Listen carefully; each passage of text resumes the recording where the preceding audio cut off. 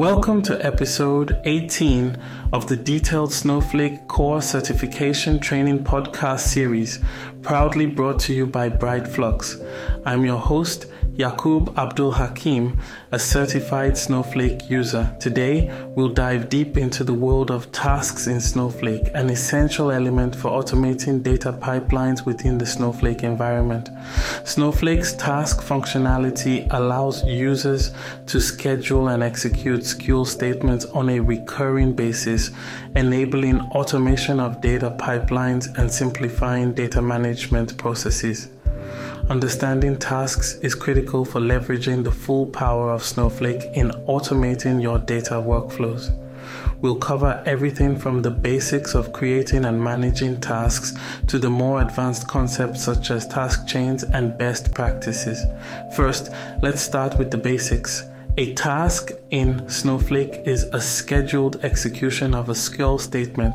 This could be something as simple as a daily data load or something more complex involving multiple steps and dependencies.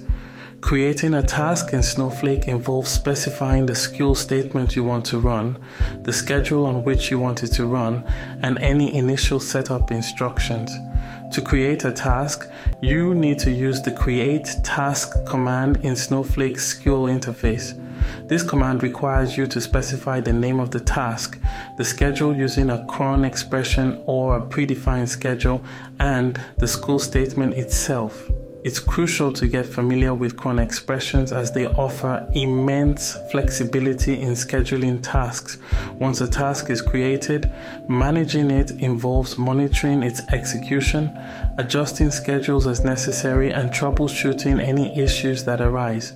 Snowflake provides a range of commands for managing tasks, including alter task to modify a task definition, show tasks to list all tasks, and drop task to delete a task. Additionally, tasks can be enabled or disabled as needed. Moving on to more advanced topics, task chains allow you to specify dependencies between tasks, enabling complex workflows to be automated in Snowflake. This is done by defining prerequisite tasks that must complete before a dependent task can run. Best practices for using tasks in Snowflake include leveraging user-defined functions within your tasks for complex logic, monitoring task history to ensure tasks are executing as expected, and using tasks within larger data pipelines to automate and simplify your data flow. In conclusion, mastering tasks in Snowflake is essential for any data professional looking to automate their data workflows efficiently. From simple data loads to complex data pipelines, understanding how to create, manage, and optimize tasks can significantly enhance your capabilities within the Snowflake platform. Thank you for joining me in today's episode on tasks in Snowflake.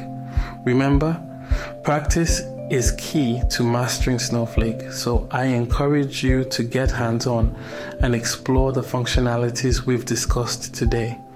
Until next time, this has been Yaqub Abdul Hakim from Bright Flux, wishing you success in your Snowflake journey.